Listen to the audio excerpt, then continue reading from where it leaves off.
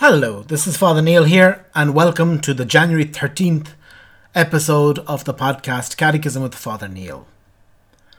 So today we'll be continuing our reading the Catechism, and we're looking today at numbers 36 to 38 of the Catechism. 3. The knowledge of God according to the Church. Paragraph 36. Our Holy Mother, the Church, holds and teaches that God, the first principle and last end of all things, can be known with certainty from the created world by the natural light of human reason. Without this capacity, man would not be able to welcome God's revelation. Man has this capacity because he is created in the image of God. Paragraph 37. In the historical conditions in which he finds himself, however, man experiences many difficulties in coming to know God by the light of reason alone. Though the human reason is, strictly speaking, truly capable, by its own natural power and light, of attaining to a true and certain knowledge of the one personal God who watches over and controls the world by his providence, and of the natural law written in our hearts by the Creator, yet there are many obstacles which prevent reason from the effective and fruitful use of this inborn faculty. For the truths that concern the relations between God and man wholly transcend the visible order of things, and, if they are translated into human action and influence it, they call for self-surrender and abnegation. The human mind, in turn, is hampered in the attaining of such truths, not only by the impact of the senses and the imagination, but also by disordered appetites, which are the consequences of original sin. So it happens that men, in such matters, easily persuade themselves that what they would not like to be true is false, or at least doubtful. Paragraph 38. This is why man stands in need of being enlightened by God's revelation, not only about those things that exceed his understanding, but also about those religious and moral truths which of themselves are not beyond the grasp of human reason, so that even in the present condition of the human race, they can be known by all men with ease and firm certainty, and with no admixture of error. So this short section of the Catechism that we listen to today is speaking again about how we can know God. And it's reaffirming what was said in the First Vatican Council. There are two quotes from De Filius in this section. And De Filius is one of the documents of the First Vatican Council. We speak a lot today about the Second Vatican Council, but there was a First Vatican Council which finished 150 years ago.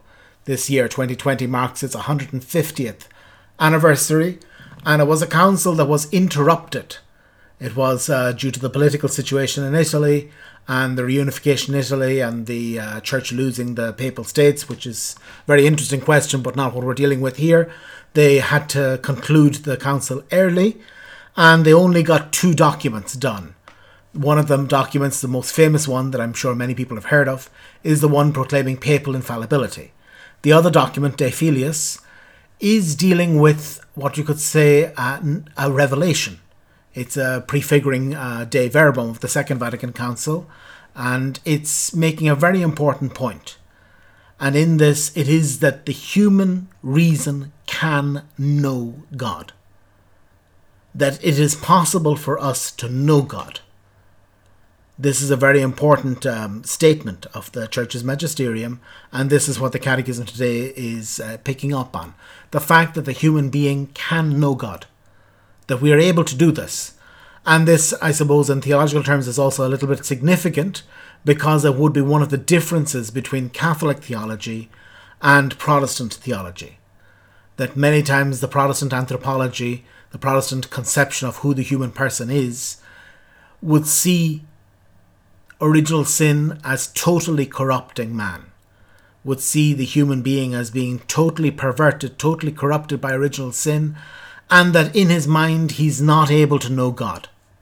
Whereas the Catholic view is quite different. The Catholic view is that by original sin, which again we'll study further on in the Catechism, but by original sin we are wounded, we are damaged, but we're not perverted, we're not corrupted fully. And that human reason, yes, has its challenges, and this section of the Catechism speaks about the challenges. Sometimes we don't want to know the truth. Sometimes our mind prefers to think something else. Not everybody will reach the idea, the belief that God exists through the use of their mind. But the Catholic Church underlines very strongly that human reason is important. This is why the Church does not have any fear of science. Any true science cannot go against revelation.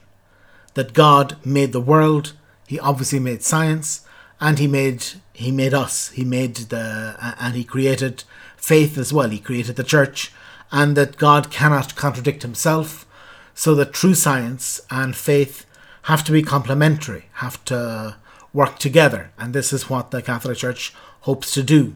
But for today, this is the point that we're making, that we are called really to see that God exists, and that through our reason alone we can reach this. As Catholics, we don't have to use our reason alone. We have revelation, but we also have to admit, as part of our faith, that it is possible to believe in God even without being part of the Catholic Church, even without the revelation to Israel, the revelation of Jesus Christ. So that finishes our section for today. Tomorrow we're going to continue with numbers 39 through 43 of the Catechism. God bless.